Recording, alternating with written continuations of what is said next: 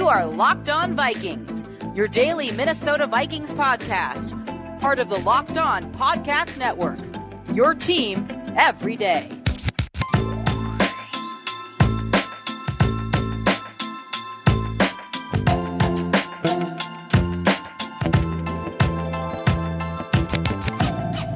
What's going on, everybody? Welcome to another episode of the Locked On Vikings podcast, part of Locked On Podcast Network, your team every day. Today's episode is brought to you by Rock Auto. Amazing selection, reliably low prices, all the parts your car will ever need. Visit rockauto.com and let them know that Locked On sent you. I'm your host, your pal, and the kid you copied off on math class. My name is Luke Braun. You can find me on Twitter at Luke Braun NFL. You can find the show on Twitter at Locked On Vikings. And today is a couple days late. We're going to do Twitter, we'll call it Twitter Thursday this time. Usually we do Twitter Tuesday, so send me your questions about the Vikings or whatever, and I will get to them on the show every Tuesday. Of course, I was traveling when I would have usually recorded that, so I had to put it off to later in the week, and here we are. So it's Twitter Thursday. We're going to do a mailbag episode today. That means that we're answering your questions. If you have questions, submit them to me at Luke Braun NFL or at Locked On Vikings on Twitter. You can email them to lockedonvikingspodcast@gmail.com. There's a Google form in the show notes. You can come on Discord and ask in the Q&A channel as well. So there's all sorts of ways to ask questions, and I'm just going to start running through them here. The first one comes from Ryan, who says, we currently have 4 tackles projected to start week 1 on the O-line. Who is a tackle to center convert the Vikings should trade for to make the dream of an all-tackle O-line a reality? So I think you could probably argue for Mason Cole here. Mason Cole played tackle at Michigan, and he moved to center in the middle of his career at Michigan, but he was a tackle. He was recruited as a tackle, and he was actually pretty new to center when he came to the NFL. So he is a tackle to center convert, and I think you could probably, it would probably work out there. I don't know where he's playing anymore. The only other guy I can think of is Ethan Posick, who was a center in college and played tackle for Seattle. I don't know if he's still there or not, but maybe him is the only other guy that I know off the top of my head.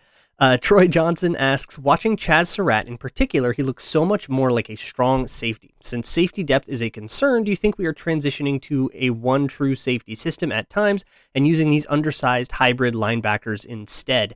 So we're definitely not transitioning to a one safety system. Chaz Surratt is not going to replace Harrison Smith as the strong safety. And the difference between strong safety and free safety is kind of blurred a lot in Zimmer defenses because of the way the safeties roll.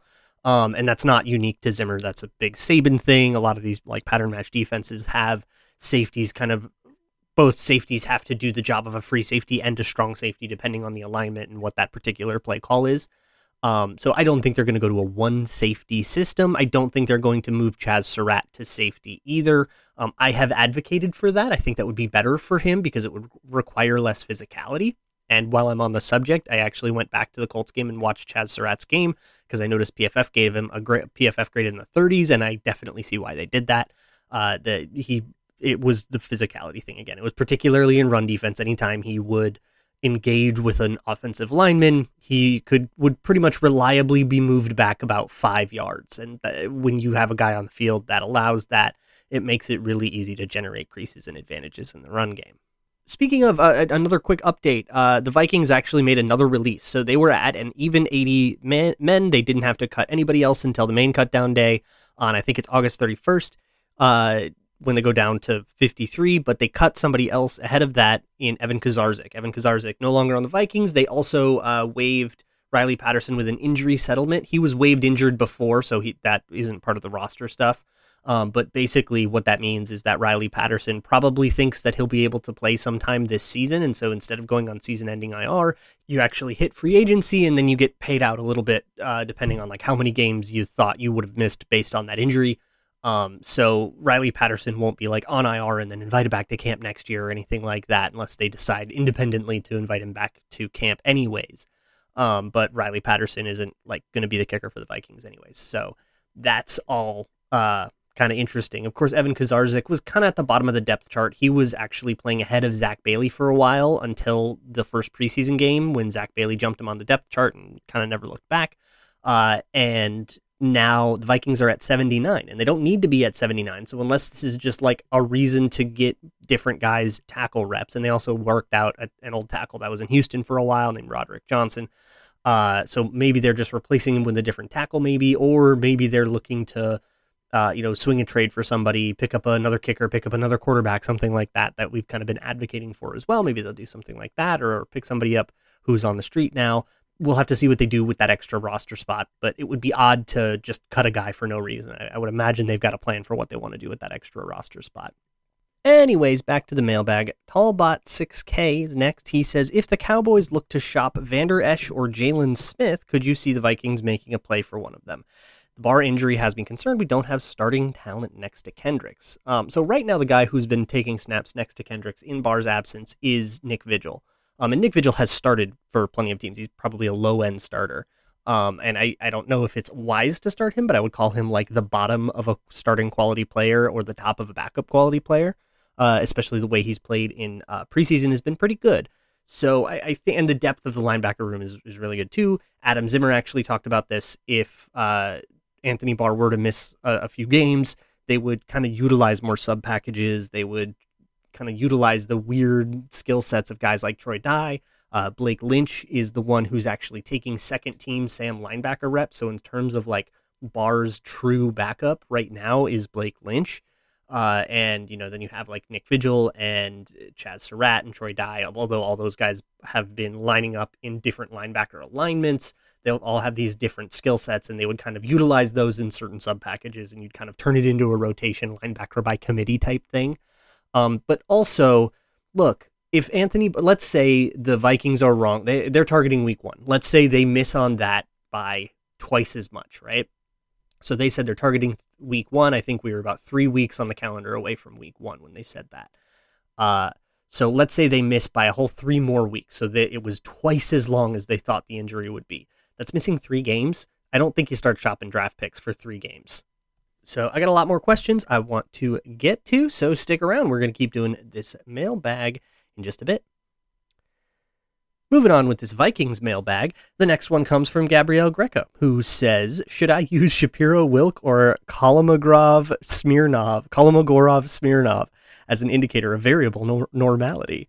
This is great. I imagine you're asking this because I'm the kid you copied off in math class, so I am obliged to give you an earnest answer here. So these are 2 different tests that examine a data set, and specifically the distribution of a data set, so like a bell curve or whatever, to compare how those data sets are like next to a normal data set or next to kind of a zeroed out data set. What is the change based against a control group, kind of? That's what those data things are used for. So Shapiro Wilk basically just looks at the data set and gives you a number for how much variance there is against the control group, and Kolmogorov Smirnov tests what is called the null hypothesis, which is basically 0. Like, if everything else is 0, is this particular piece of data above 0 or below 0? If everything else is normaled out, and they're basically testing the same thing, which is how much data changes. I don't know. Shapiro Wilk, I guess it seems like one's a little more comprehensive. And I don't know, when I looked this up, I found more people that like Shapiro Wilk than the other one, so we'll go with that. James Kunow asked a couple, and they're both good, so I'm going to answer both of them. The first one is, realistically, if you were to target one quarterback on another team's roster to be the QB2 spot, who would you go after and how? Trade draft capital, a player, or wait for waivers? I think I'd wait for waivers. Because I think there's usually some veteran. I mean, think about, like, everybody kind of has high hopes for their Kellen Mond, right? How many Kellen Monds were there in the draft? There was Kyle Trask and Davis Mills and, Ian Book in New Orleans and all that stuff. One of those guys is going to be somebody's going to be happy to have that guy be their backup.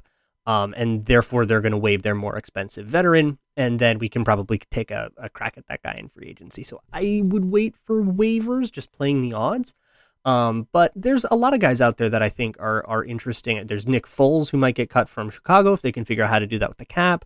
If you wanted to go for there's Trevor Siemian in New Orleans. If they do like Ian Book, they would go, Taysom Hill, Jameis Winston, Ian Book as their room. And then I think Jameis would win the job, right? and then they would probably cut Trevor Siemian, so that's a hashtag old friend, bring him back. Somebody else asked about like who an old friend you would bring back is. Yeah, Siemian, he's the guy. So I think there's a good chance that somebody gets cut that's worth your while. If you wanted to trade, though, I love the idea of trading for like Gardner Minshew. A lot of people said CJ Beathard. I don't like CJ Beathard at all. I think he's like pretty inaccurate. I don't know if he would meaningfully upgrade on Jake Browning, but I don't know. If we actually traded for him, I'd look into that take and double check on it. And then the other one from James Kunau is, based on what we've heard / seen in practice and camp and what we've seen from the preseason, is it believable that Kubiak's just putting out a generic offense to evaluate the quarterback's abilities to make routine plays, or is this actually what we should expect the offense to be week one? So this is going to take a long time to answer because it requires nuance, but I think it's important because I've seen a lot of this, especially on like Vikings Reddit is like really into this idea right now that like the offense is only bad because it's preseason and you only do vanilla plays in the preseason. And that's true. That's always been true, is that preseason, it usually affects defenses more than offenses. But basically nobody wants to tip their hand in an exhibition game. So you kind of tend to get more vanilla stuff in the preseason. And that's why you can have stuff like the Lions going 4-0 in the preseason and then never winning a regular season game, because that kind of just turns all the results on their head. But like my answer to this question, I think just has to be, it depends on the quarterback that we're talking about here. Like with Kellen Mond, I think it's pretty clear that Kellen Mond is just only familiar with kind of the core concepts and the timing based routes and he's not really familiar with some of the fancier stuff. So they're not going to run the fancier stuff. And to a degree, you're also using preseason to just drill your core stuff. And then you actually add the subversion to it in the regular season. But that subversion can be, hey, we're going to run the exact same play, except you run a corner route instead. And that doesn't require nearly as much rehearsal as the core concept itself that might be really reliant on timing and really reliant on certain checks and just making sure everybody's got the protections right and all that stuff, and kind of the operational things that we tend to take for granted, but take a lot of work to get to the point where we can take them for granted.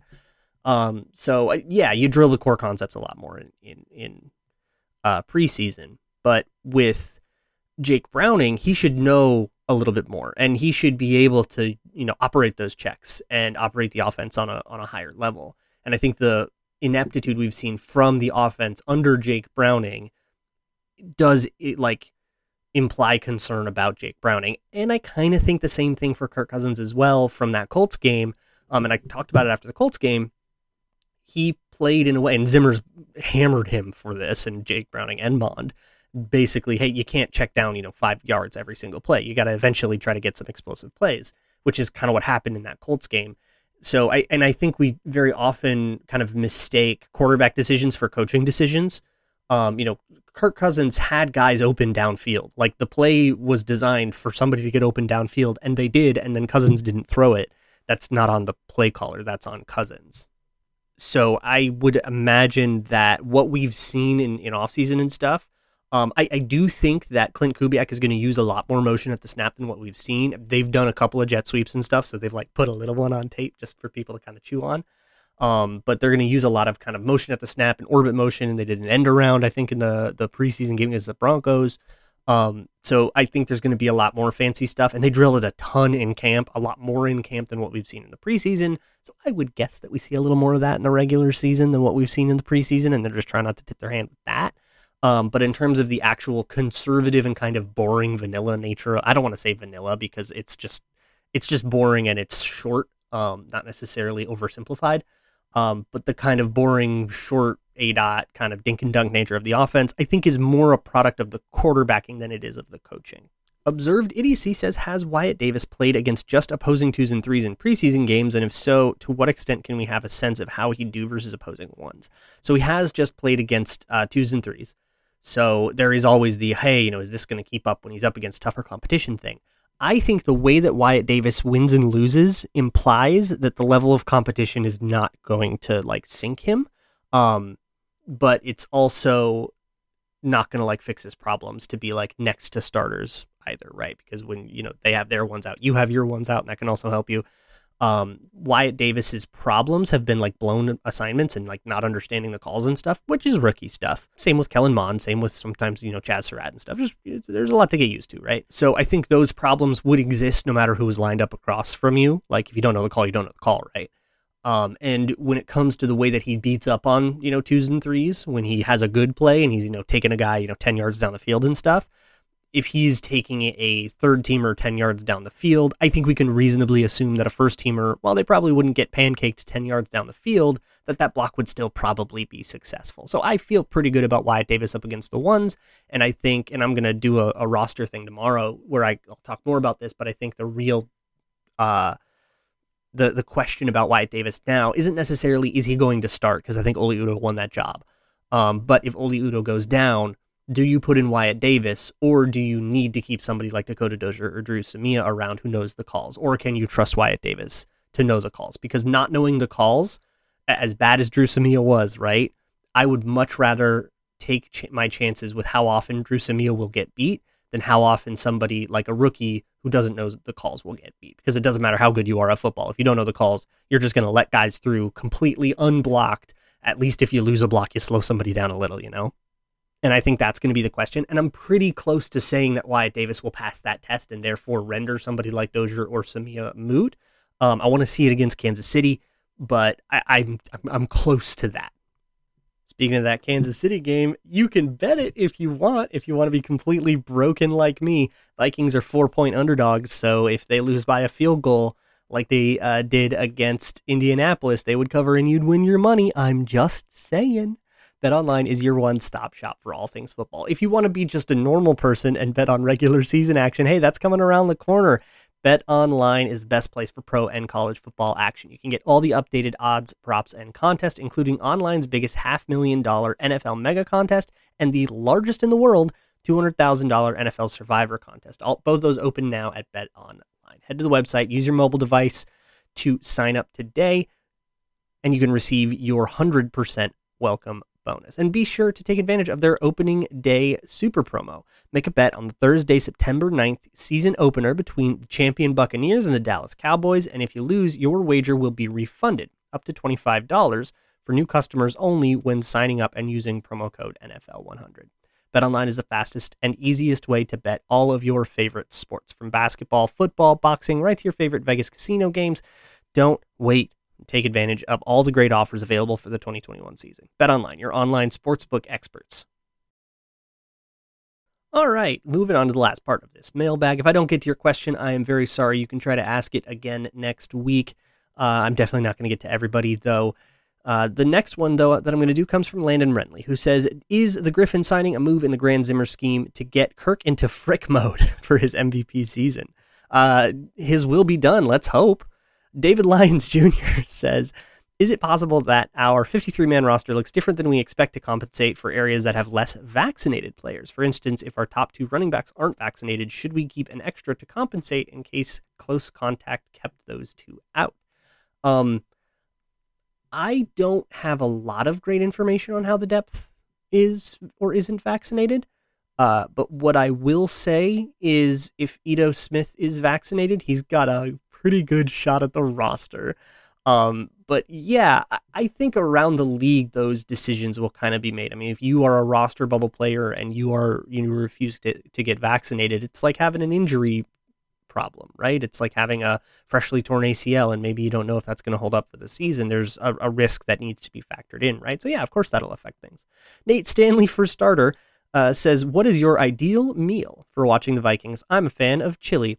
Chili's always great. I'm a big wings guy when it comes to watching during football. I love watching during wings, but honestly, for the most part, I'm usually too nervous during Vikings games to eat. And also, I'm on the West Coast, and I'm not a big breakfast morning guy. I just don't eat a lot in the morning. I don't really like to eat until I'm hungry, and that usually comes later in the day. And games, like a noon game for Central is 10 a.m. So usually I just kind of drink a cup of coffee and enjoy it.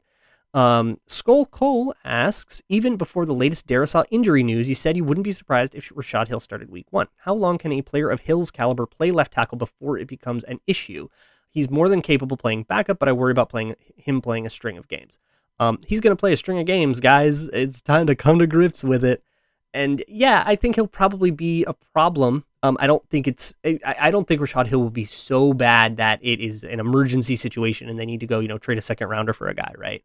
I don't think he'll be that bad, but I think he'll just kind of, be kind of a struggle and not the best. And when you can get Darrisaw in, and if Darrisaw will be better than that, then that's great when it comes. But I don't know. I mean, I could see him playing like half the season. Like, Darrisaw didn't get any training camp in. He has to learn everything.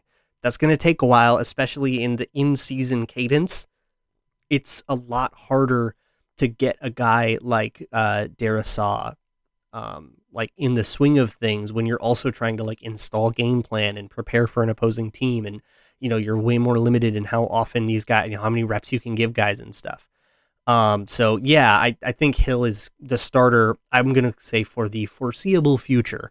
And when Darrisaw comes in, then great, but it's not going to be a thing we're just papering over for 2 weeks. This is going to be a situation for a while. Skull or whatever says, is it possible to have a nuanced view of Kirk, or do I have to choose a side? And then says, oh, I hadn't listened to today's podcast yet, which was the Tuesday episode. I'm going to imagine he meant, which was the whole thing that was basically like I tried to have a very nuanced Kirk discussion. Yeah, so I guess if you want to have a nuanced take on Kirk, you can absolutely criticize when he misses guys downfield, when he bails on pockets he doesn't need to bail on, when he throws, interceptions and stuff like that. You can criticize all that stuff. And I do think it's important, though, that when he throws like a dime downfield on an over route, when he's throwing guys open, when he's finding these connections with Thielen and Jefferson and turning these guys into all pros, I do think you also have to credit Kirk Cousins for that. And I think both of those things are a really important part of his evaluation. And when you mix those things together and try to come up with stuff that explains both the good and the bad of Kirk Cousins, I think that's the thought process that has gotten me to the most like kind of insightful ideas that I've ever had about evaluating a guy like Kirk Cousins. So yeah, I don't think not only is it possible to have a nuanced view, but I think it's really important. Nano Garces asks, with Griffin in the team, do you think that the tight front will be used as much as we thought, or will we play more common fronts with the 2 DT and 2 DE well defined?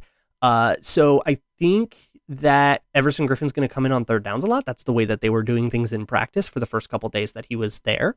That he's going to do the like third down kind of interior rusher thing maybe, or just be like a third down rusher where like really flush with run defenders, but short on pass rushers. That's kind of been the whole problem with the defensive line since like free agency in March.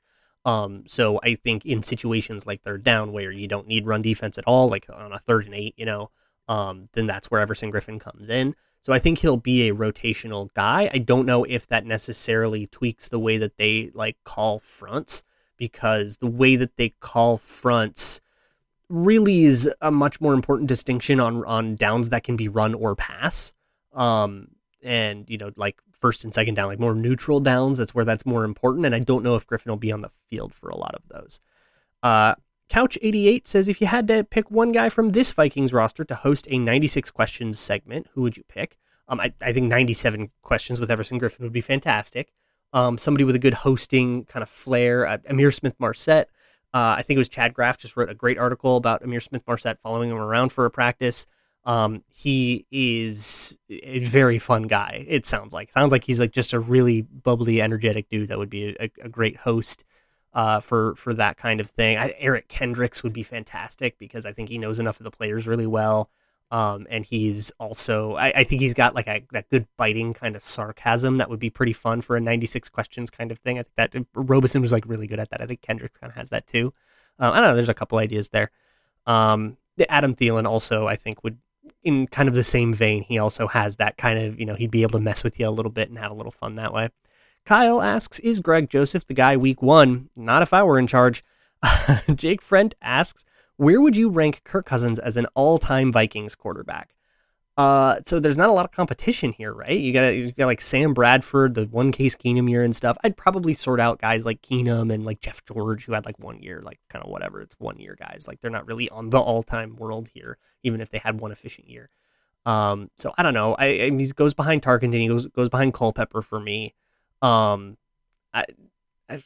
have to look at like the rest of the Vikings quarterbacks or something like that, but I wouldn't be surprised if he were like 3rd or 4th because there's not a lot else. And finally, Vikings disappointment enthusiast asks, if you were starting a new franchise and could only pick one of Mike Zimmer, Rick Spielman, or Kirk Cousins and give them a 5-year uncuttable contract, who would you choose? Zimmer by a long shot. I really like Zimmer as a coach. I've been a huge defender of his, basically since, I don't know, 2016 happened. Like, I think he has gotten dealt a pretty poor hand generally. I think he definitely has made plenty of mistakes, and we could definitely criticize him for those. In particular, I don't think he adapted to Xavier Rhodes' decline quickly enough. I don't think he adapted schematically correctly to the beatdown in 2017, and it took him a slow start to the 2018 season, and then that season ended up being a half game out of the playoffs, so it kind of sucks that, if he had adjusted a little quicker, maybe they would have made the playoffs that year and stuff like that. Rick Spielman, I definitely like Rick Spielman as a GM. I think the acquisition of Kirk Cousins is kind of the tiebreaker here, and knowing that Zim didn't want Kirk Cousins, and now we're kind of stuck with this albatross, and whether or not you like Kirk Cousins, you're stuck with him, and that whole thing and everything kind of I talked about earlier in the week. I would pick Zimmer over Spielman, and I think just from a more like process-oriented angle, Zimmer, of course, is extremely adaptive as a coach. I mean, how many times has the offense morphed and changed schemes since 2014? How many times has the defense morphed and changed schemes? And it's doing it again. The idea that Zimmer is stubborn and doesn't change his scheme all the time is just flat out wrong. It's just not even true. He changes it. He's a chameleon. He changes everything all the time, depending on the players and the meta of the NFL and all that stuff. And I think that's really valuable. I think he's a pretty good leader. I mean, I don't know, I guess maybe that's called into question since he couldn't get any of the players to get vaccinated, and that's kind of been a whole thing, and he sort of failed in that regard. But it seems like players really like playing for him, and I think as evidenced by all the players who came back to play for him more, I'm a big fan of Mike Zimmer. I would absolutely give him a 5-year uncuttable contract if I were starting a new franchise, and if that meant I had to lose Rick Spielman and Kirk Cousins, I wouldn't shed too many tears over it. But tomorrow is going to be another 53-man roster thing. I did a 53-man roster article with Nick Olson, another one at Zone Coverage, kind of updating things. I wrote it before the Colts game, and I actually have some updates I want to make to that. So I want to do that. We'll go through the roster, and we'll kind of preview the Chiefs game that way. So I will see you all then. In the meantime, check out the Locked On Bets podcast hosted by your boy Q and handicapping expert Lee Sterling. They will get you all set up and get your grambles straight.